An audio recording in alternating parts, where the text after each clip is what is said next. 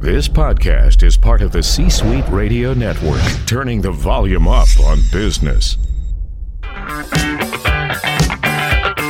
Hello, and welcome to the Plugged In Podcast, where we talk with founders and CEOs in order to bring you the real stories of failures and triumphs, highs and lows they've experienced on their journey towards success. We will go in depth with our guests to give you insights into how they have taken an idea from concept to realization, making those first key hires to building the right team, scaling revenues, how they overcame obstacles, and much more as we learn how they achieve success. This is the podcast that you want to subscribe to if you want to learn how to succeed. Hello, everyone, and welcome to another episode of Plugged In. After a few months off for the summer and for the Jewish holidays, I am back. My name is Eli Mandelbaum, an industry veteran who decided to do more than just listen to podcasts, but actually start one in which I interview people much smarter than me. In this episode, we are speaking with Gil Dudkevich, CEO and co-founder of Startup, which in short builds solutions for app developers to help them monetize, advertise, and aggregate data in their apps. Gil has been at the forefront of the mobile ad tech community for at least 8-10 years, I think, as long as I've known him. They're enabling apps to add blockchain technology now and are one of the largest, I would say, SDKs out there behind, I think it is, and you can correct me later on, Google and Apple. Gil, welcome to the show. I hope I covered everything. If not, why don't you fill in the blanks on your background? The first question I want to ask is, how do you get started in your career? My first one in the consulting company. There are two things that stick with me, which are more than 20 years ago, but one of them, how to manage a balance sheet. Most people, most entrepreneurs look on the balance sheet and look only on the revenue line. And there is a sentence that my former CEO said to me, there are two lines in the balance sheet. One of them you always meet, which is usually the expense line. So I'm trying to measure carefully also both the expenses and not only the revenue. And that's part of the reason that we were able to build this company with probably the little amount of money that was raised for such a company. And the second one is that you need the right people for the right job. There is no just good and bad people. Depends how you define the company, depends what you're really looking for. You need to make sure that you have the right people that can go with you and do it. And over there, we try to do things not necessarily with the right people, and it didn't really serve well. So I'm trying to make sure that it's not who is the smartest person or who is the most expensive or the cheapest or whatever, is actually who is the right person for the right job. Got it. And so, is there anything that you were really challenged at early on, or you failed at that? Better yet, let's go to your first startup, right? Again, it was a really difficult time. The bubble was really, it was great up until a few years, and then all of a sudden 2000 came, and things just started hitting the fan. What did you learn from it? From the failure of that first startup. So first, the startup didn't really fail. Eventually, the startup was sold. Oh, it was? Okay. Yeah. But saying that you don't really learn from failures is like, you need to be either stupid or a liar to say that you never really learn from failures and you didn't have ones. But I think for me, I'm not sure if it's a failure, but it's really an experience that stuck in my head, is that I started a company. I remember the day, January 7th, 2000. The market started collapsing in March 2000. And I raised the money in May 2000. And I had a partner that we decided to start a company together. And I was like really confident. I'm an MBA from Berkeley in the Silicon Valley. I can raise money like a piece of cake. I didn't know the market is going to collapse. And I told him, he was older than I am, that he can stick and work and I'll raise the money. And once we raise $500,000, he'll quit and join me. And I raised the money, and he was still concerned that it won't be enough, that he can't really find a job if it won't be successful. And I told him, then I'm not continuing together. And I was actually ready to give the money back to the investors. I told them, guys, you invested in both of us. There's only one of us that's really willing to commit. So it's not a deal that you signed for. It's up to you to decide if you want to continue or not. And luckily, the VC that invested was a Japanese VC that really appreciate the honesty and the transparency and, coming forward and say that we are willing to bring the money back and say, hey, please continue. and we continue since. So we learn a lot of things of how to start a company, how, things can look to you like they can crash in the first day. And apparently nothing is as good as it may seem, and nothing is as bad as it may seem. So you should start focus and continue to work.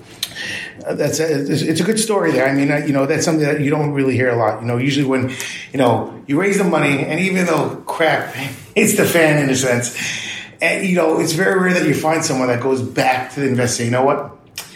This isn't what you signed. It's not right that I take. You don't. You don't have to do that. No, I don't. You really did. You really did. So that takes a lot of maturity from your side. So, now why don't we go into startup now? So, how did you come up with the idea? And again, just so people understand, startup is probably one of the largest SDK outside of Google and Facebook. Yes. So, the year is 2010. I was after founding and selling MyDTV or Mivi. And I was after being the CEO of SweetAim that was sold afterwards to Perion. And I came to be an EIR at a Cedar Fund, which essentially very nice and generous offer on their behalf to kind of financing me thinking about what do I want to do next without really any commitment aside of gentleman commitment. And I was really debating, should I go and be CEO of a well-established company or should I start a company on my own? And financially, work-wise, I'm not really sure which one of them is better. Mm-hmm. But eventually, it comes together two things at the same time. One of them is that I really wanted to have my DNA in a company. It's probably one of the most hardest things to do is to change the DNA of the company. And hence, I wanted the DNA to be the DNA that I want to be in the company. So that's the first thing that made me decide that I want to start my own company. And secondly, I looked, and that was, I'm saying began 2010, it was the early adoption of the mobile phones. And the iPhone came in 2008. It's clear that it's going to be a boom, but it wasn't yet spread as well. And I realized that that's going to be a revolution. It's going to be like, the internet in 2000. That's going to be the second wave, and that's going to be even bigger.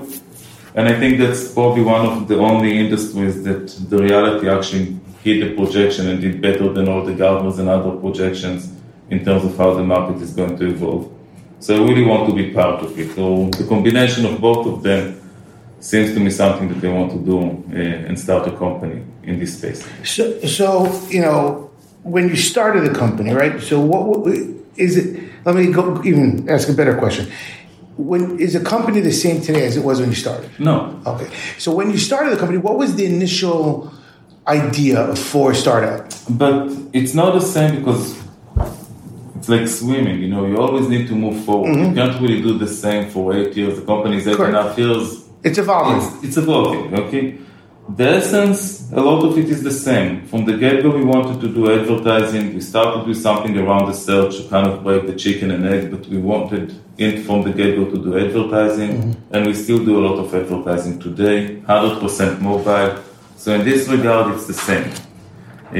But as a company, we always try to do new things, and we always try to innovate. So today, there is a big portion of the data that is probably going to be the lead for the company more than the advertising in the near future. Got it. And so when did you start seeing traction with, you launched in 2010. How long did it take you to build the product? Insanely fast. I never in my life saw something moving as fast. We started the company December 2010, and my partner, I think that was one of my biggest challenges to find the right partner that I want to work with. And him, even more than I, said we have to go with an MVP as fast as possible. It doesn't have to be the perfect product, but we want to go with MVP as fast as possible and learn. So in March 2011, like 3 or 4 months after we started, we had an MVP in the marketplace. We put, I think it was $2,500 in order, either $2,500 in order to get the first 1,000 users or the other way around. Okay? And in 3 months, we got more than 500,000 users, okay?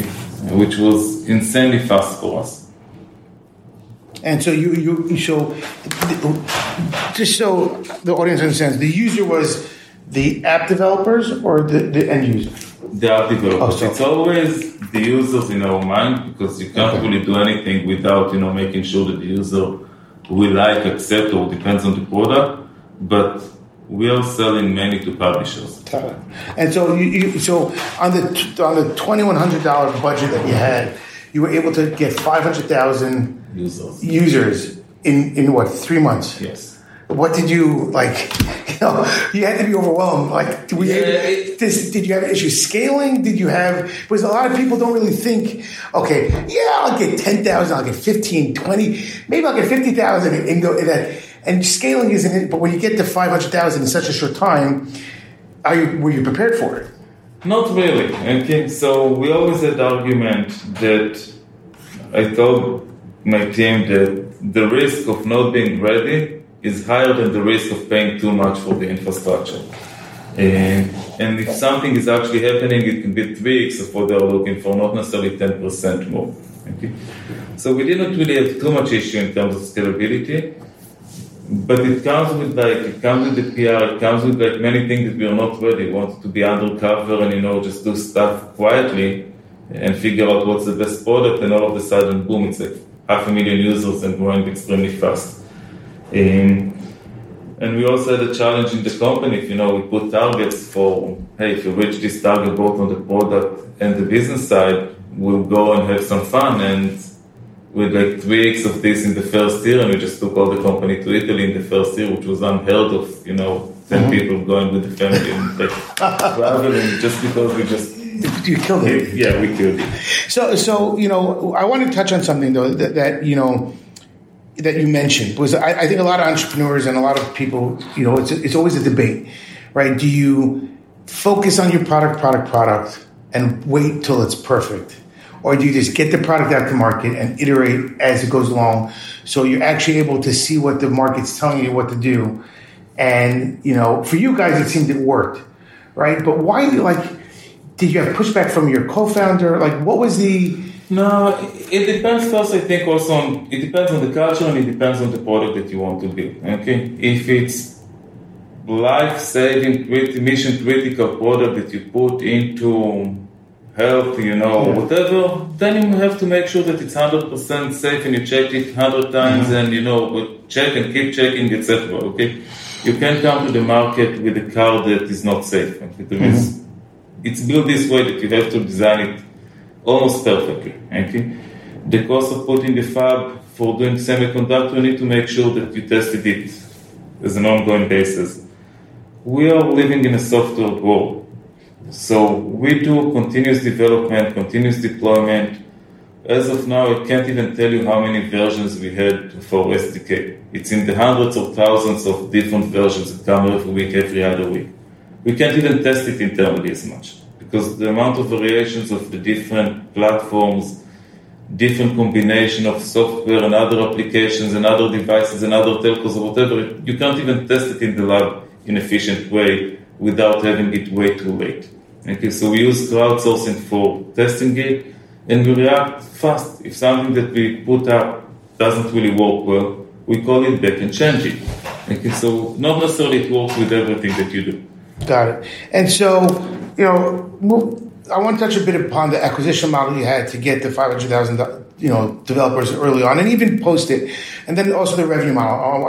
Again, this is early stage of the company, right? So, what was your acquisition model? Were you just did you have people on your team reaching out to them? Did you just do mass marketing to users? All of the above and more. Okay. We first.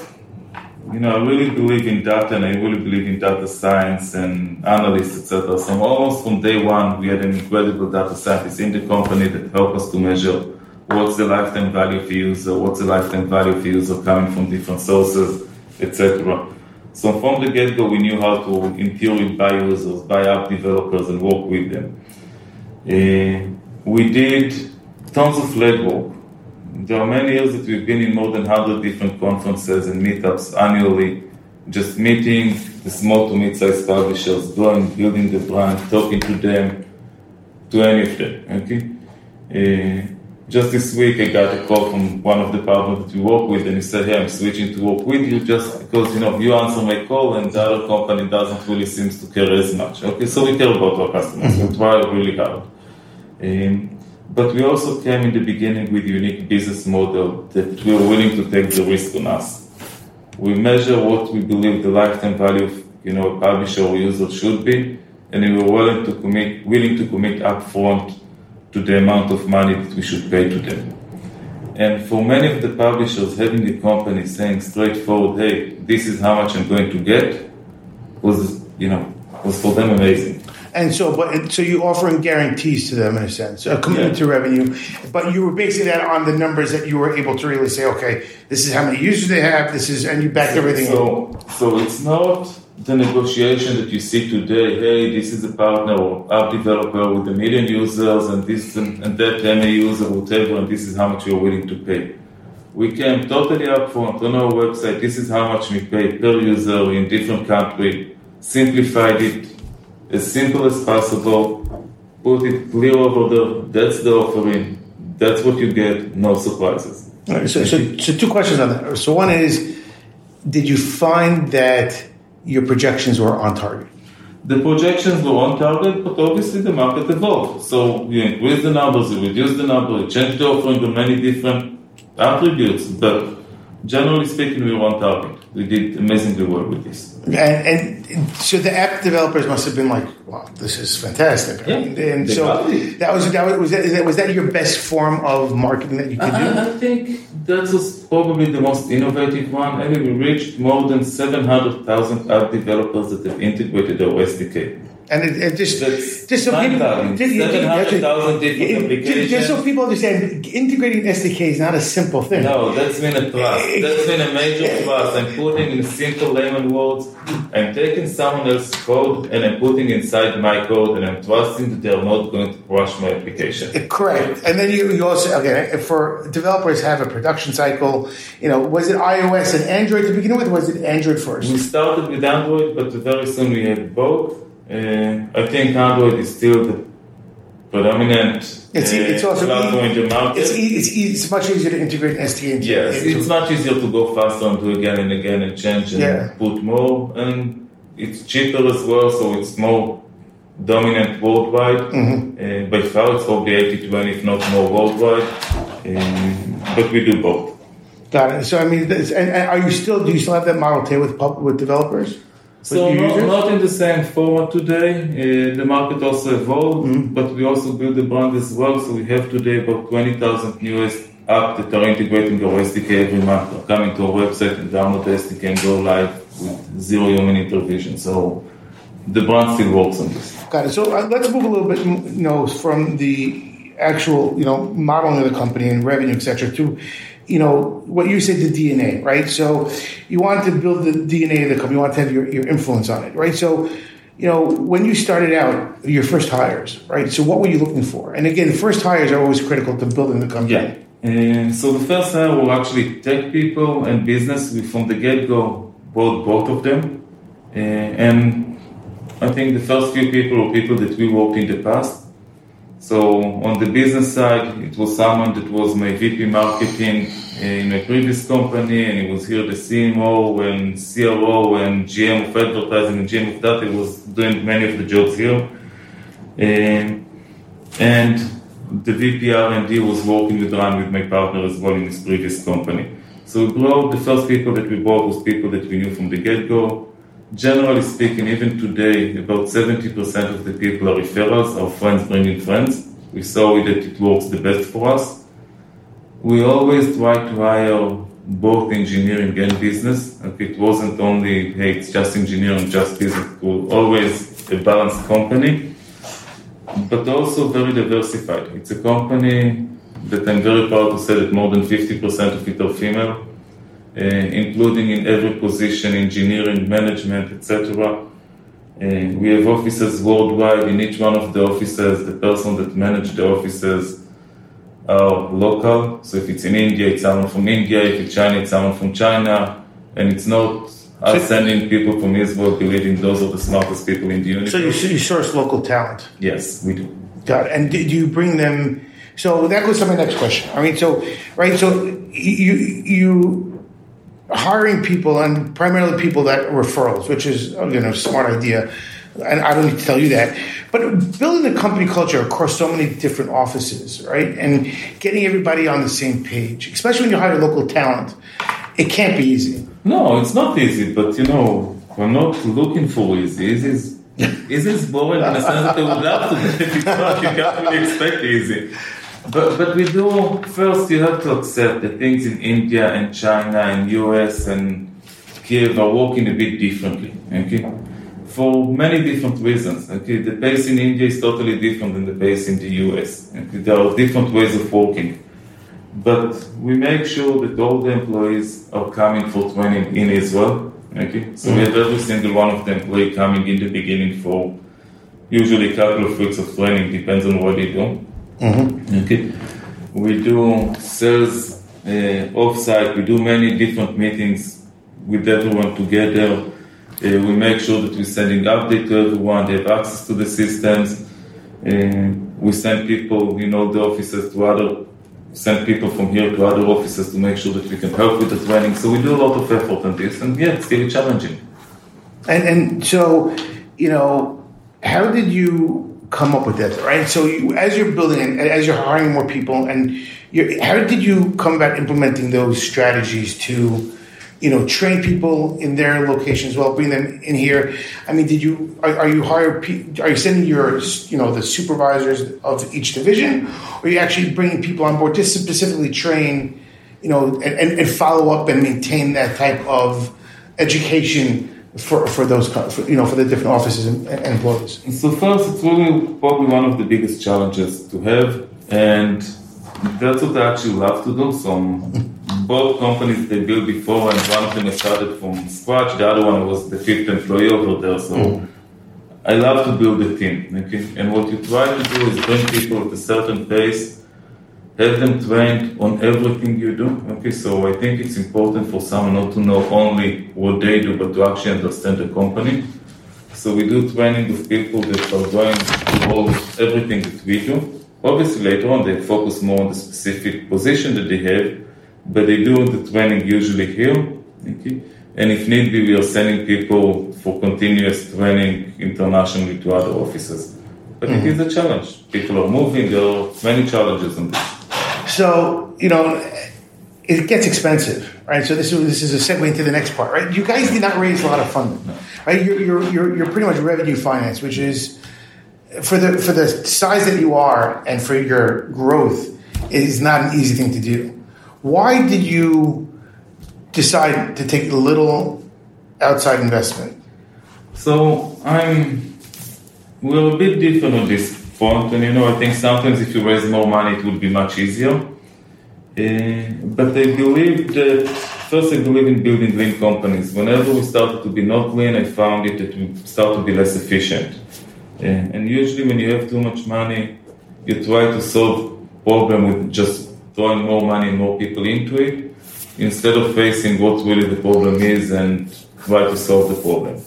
So I believe in being lean. I believe in also that it needs to be efficient. By the end of the day, if the company will go IPO, if the company will have the liquidation or whatever, we want to make sure that all the employees and everyone else will actually have something that they can actually benefit from this. Most people don't really realize that there is a certain process to it.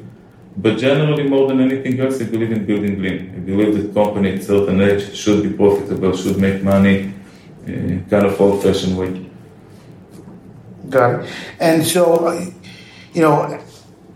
with that, right, with being lean and really just reinvesting the revenue, I mean, have you had years where you were like, okay, it wasn't as great as we thought, we just have to really keep it a little bit more down, your growth slowed, and then you were able to pick up later on?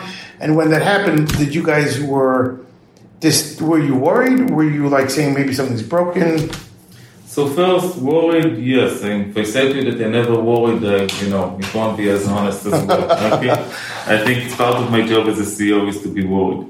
But on the financial side, part of the advantage, and you need to understand, we understand it, but for whoever is not to understand the business model or the structure of the VCs, okay?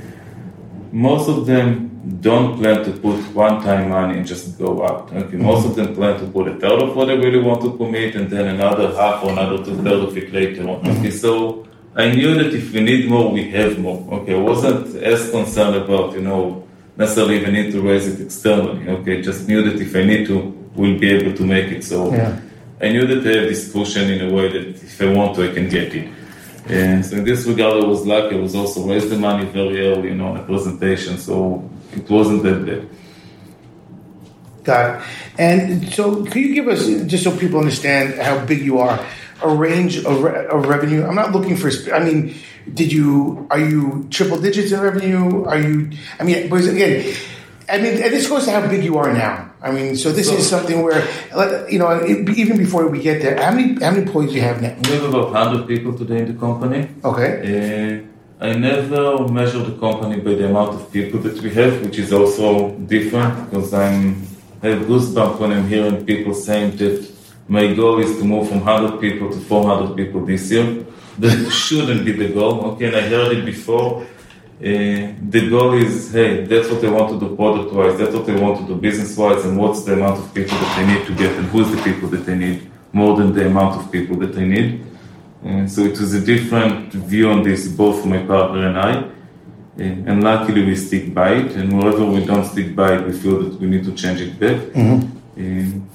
So we have offices in different places. We have... How many offices do you have today? We have 2 in the US, 2 in China, 1 in India, 1 in Kiev, and 1 here. Got it. So, nice. And 100 employees throughout? Yeah. Got it. And, so, and how many, SDKs do you have at the moment? We know people, Google and Facebook number 1 and 2. What's 3? How big are you guys? So we have, as of now, in terms of we have 700,000 apps that have integrated with us, about 300,000 apps that are still alive, because a lot of the applications don't live more than 6 to 12 months, regardless of what you do. We have more than 22 billion downloads of our SDK until now, and we have a few hundred million apps with our SDK today. Got it. Worldwide. Got it. And, what are some of the apps, the bigger ones that are integrated, so people understand, So we have some of the bigger apps as well, but what really makes us unique is actually that we are serving the small to mid-sized publishers. Okay, so we are not chasing the biggest one. Mm-hmm. The biggest one on the publisher side, we get few, but that's really Google and Facebook are gearing very well. What we are really looking for is the small to mid-sized publishers and serving them the best. Got it. And, how many apps do you onboard on a monthly basis? About 20,000. 20,000. That's a nice amount. and so, I want to go back a second, though, to, you were CEO of SuiteIM as well, and we didn't really touch upon that. What were some of the differences that you saw from SuiteIM to StartApp? So, I think for me, the biggest difference was, if that's really, SuiteIM was a great one. Okay, I joined the company with 5 employees, 2 founders, and 0 revenue, and I brought them to be the fastest company on the Lotfast 500 over there, and being totally profitable in 3 years. So it's a great one for me. But really the difference is, if you have, and that's what I learned from this, is if you have unified agenda between the people around the table. Okay? And over there, I had 2 founders, which are great people, but with different agenda about what they want to take the company to, an investor that wanted to take it to a different place, and I wanted to take it to a different place. And that's not a good recipe for building something big and lasting. So I wanted here to make sure when I actually look for my founder and when I look for my investors, to make sure, guys, this is what we are aiming for. We are not necessarily have to build $500 billion company or go IPO, but we are not going to build a company and sell it for $10 or $20 million. Okay, so this is what we are going to do, and this is the way that we operate. Got it. All right, so I appreciate that. And we're going to move on into, I think you guys did 1 acquisition so far, right? We did 1 acquisition that we published, and we did some couple of investment in others. And so when I think Kibo Mobile was what was your impetus to say, okay, well, let's bring them on board, let's acquire them? Really? It's what I'm trying to do when you talked about DNA. Okay? I'm trying to bring people that are innovative in their mindset, that essentially want to be entrepreneur on their own, and that they can come with ideas. So Kibo, I actually got a first intro to them, but I talked to the team here, and there was someone here that fell in love into it, and someone that I really appreciate, and he just fall in love into it. Said, you know what, you fall in love into it, go to the due diligence. If that's work, and we buy them for whatever we want to, you'll manage it. And we tried it. We ran with it for more than a year. It was a great product that wasn't easy to monetize and wasn't necessarily going forward with the direction that we want. So we stopped serving it really, but I was very, very happy with people coming with ideas of what they want to do and push for it, because I don't think you can be successful in any of them. But that's what's really coming from the people here. Got it. So people bringing the ideas to you is something that you encourage. Yeah. And do you promote a lot from within? Are you like lateral movement within the company? Are you? Yes, a lot. Actually, more than in a way I want. I think we should actually bring more from the externally. But generally speaking, we promote a lot of the people from in-house. We have many of the people that are in very senior positions that came as student. One of the persons that managed basically all the account today, and she's a VP and part of the management, was a student as account manager when she joined. So the loyalty factor is higher. It's not the loyalty necessarily. The loyalty is important. The loyalty is both ways. It's people that actually feel good. I couldn't care less how old you are, what you know, where you come from, what you say. If you're really good and move and push, then keep going. You have a home. Yeah. Got it. And so, in terms of management decisions, what was one of the hardest ones you had to make, at startup? There had to be a bunch over the years. Oh, yeah. There are many of them. I think one of the last ones is, you talked about the blockchain, and I love the space, and I think we had amazingly innovative product that can really work extremely well and can be a huge company. And we worked on it probably about a year and a half, and I think still the product is amazing, but we couldn't support it, not necessarily financially, we couldn't support it in terms of attention. And it was me personally to make a decision, do I want to manage this versus want to manage startup? And I chose to manage startup, so essentially it killed practically the idea of doing the blockchain that we wanted to do. So that was hard, both company-wise, because that's a lot of innovation and a lot of investment that was done financially. And that was also hard on the personal level, because I needed to choose which kid do I like more. Were people in the company upset? Did you get pushback from it? Or you just decided, just pull the plug after that time and just double down on what keep your focus on your core? So when you reach a certain size, it's not like one size fits all and everyone are upset or not. There were people that were not as upset, especially the people that actually worked on the project. And there are people within startup that were actually happy, because that's mean run my partner and I 100% back and, into startup and managing whatever we need over here. So it was mixed. Got it. So, what are some of the management skills that you find are effective for you? That you are constantly, saying, okay, I gotta just, this is the key for me. So if I got it right, we're trying to be very transparent and work a bit differently. I don't have an office in the company. You're sitting in one of the very few offices that actually has a door. There's no noise for this reason. Otherwise, you can hear music throughout the day. Sometimes you can see full transparency of people, no differences in terms of where they sit or what they do.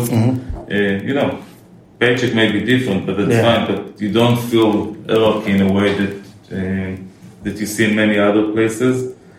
and make sure and trying to make the effort that people will communicate as freely as possible, and it's not easy. No, that's for sure. That's for sure. Now, communication is always a challenge. Did you have a mentor or someone that you turned to advice throughout the years?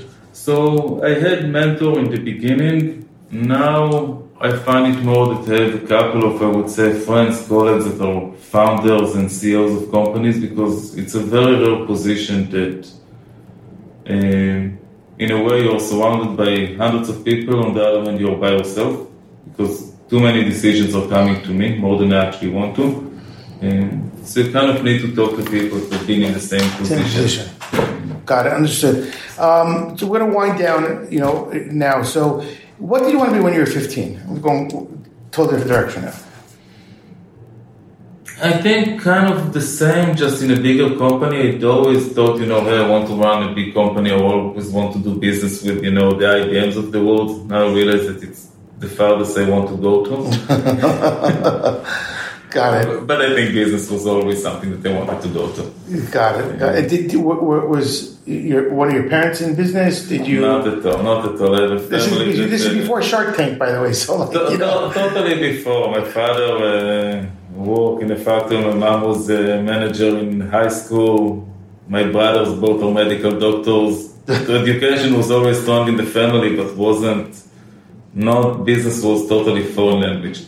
Got it. And is there something a habit or something that you do on a daily basis that keeps you focused, that keeps you on top of your game? So I'm trying to do sport and I'm trying to do some aggressive sport because that helped me to, take stuff out in a different place. So like boxing or more like boxing? I do kickboxing today, and I'm playing soccer. Not as good as I used to, but I'm playing soccer. Mm-hmm. By the way, I play soccer as a company. Okay, so most of all the team are people that either work today in the company or work in the past in the company, and we are playing together for a few years. And I did the same in my previous company, and it works great. Mm-hmm. So I try to do sport. And I'm trying to set my day usually of what I want to accomplish today, because otherwise I will just suck into my emails, and once I delete 10, I'm getting 20 new ones. So it's always like what I want to achieve for the day and try to focus on this. Got it. And, do you listen to any podcasts? No. Outside of Plugged In, let me tell you this will be the first podcast. so I want to listen to more, but first, luckily, my commute to work is fairly short, so I usually don't really have the time to really focus on podcasts. And I read more than I actually listen to podcasts. Okay. If I really want to get out of, out of the system, I actually read some books. Well, what are a couple of books that you're reading now that you? So now I'm reading the novel that it happened in the area of in Russia in the era of Stalin, mm-hmm. Which is kind of interesting to see different vibes and different terms. I read Shantram before. That was actually kind of interesting because I went to India at the same time a few times, so that was very interesting. Different books. Excellent. Well, thank you so much for your time. It was great to learn and talk more with you about startup and how you got here. And enjoy. Thanks a lot. Love this episode of the Plugged In Podcast? Head over to iTunes to subscribe, rate, and leave a review. It's very much appreciated. Thank you. Thank you for listening to C-Suite Radio, turning the volume up on business. This podcast is a part of the C-Suite Radio Network.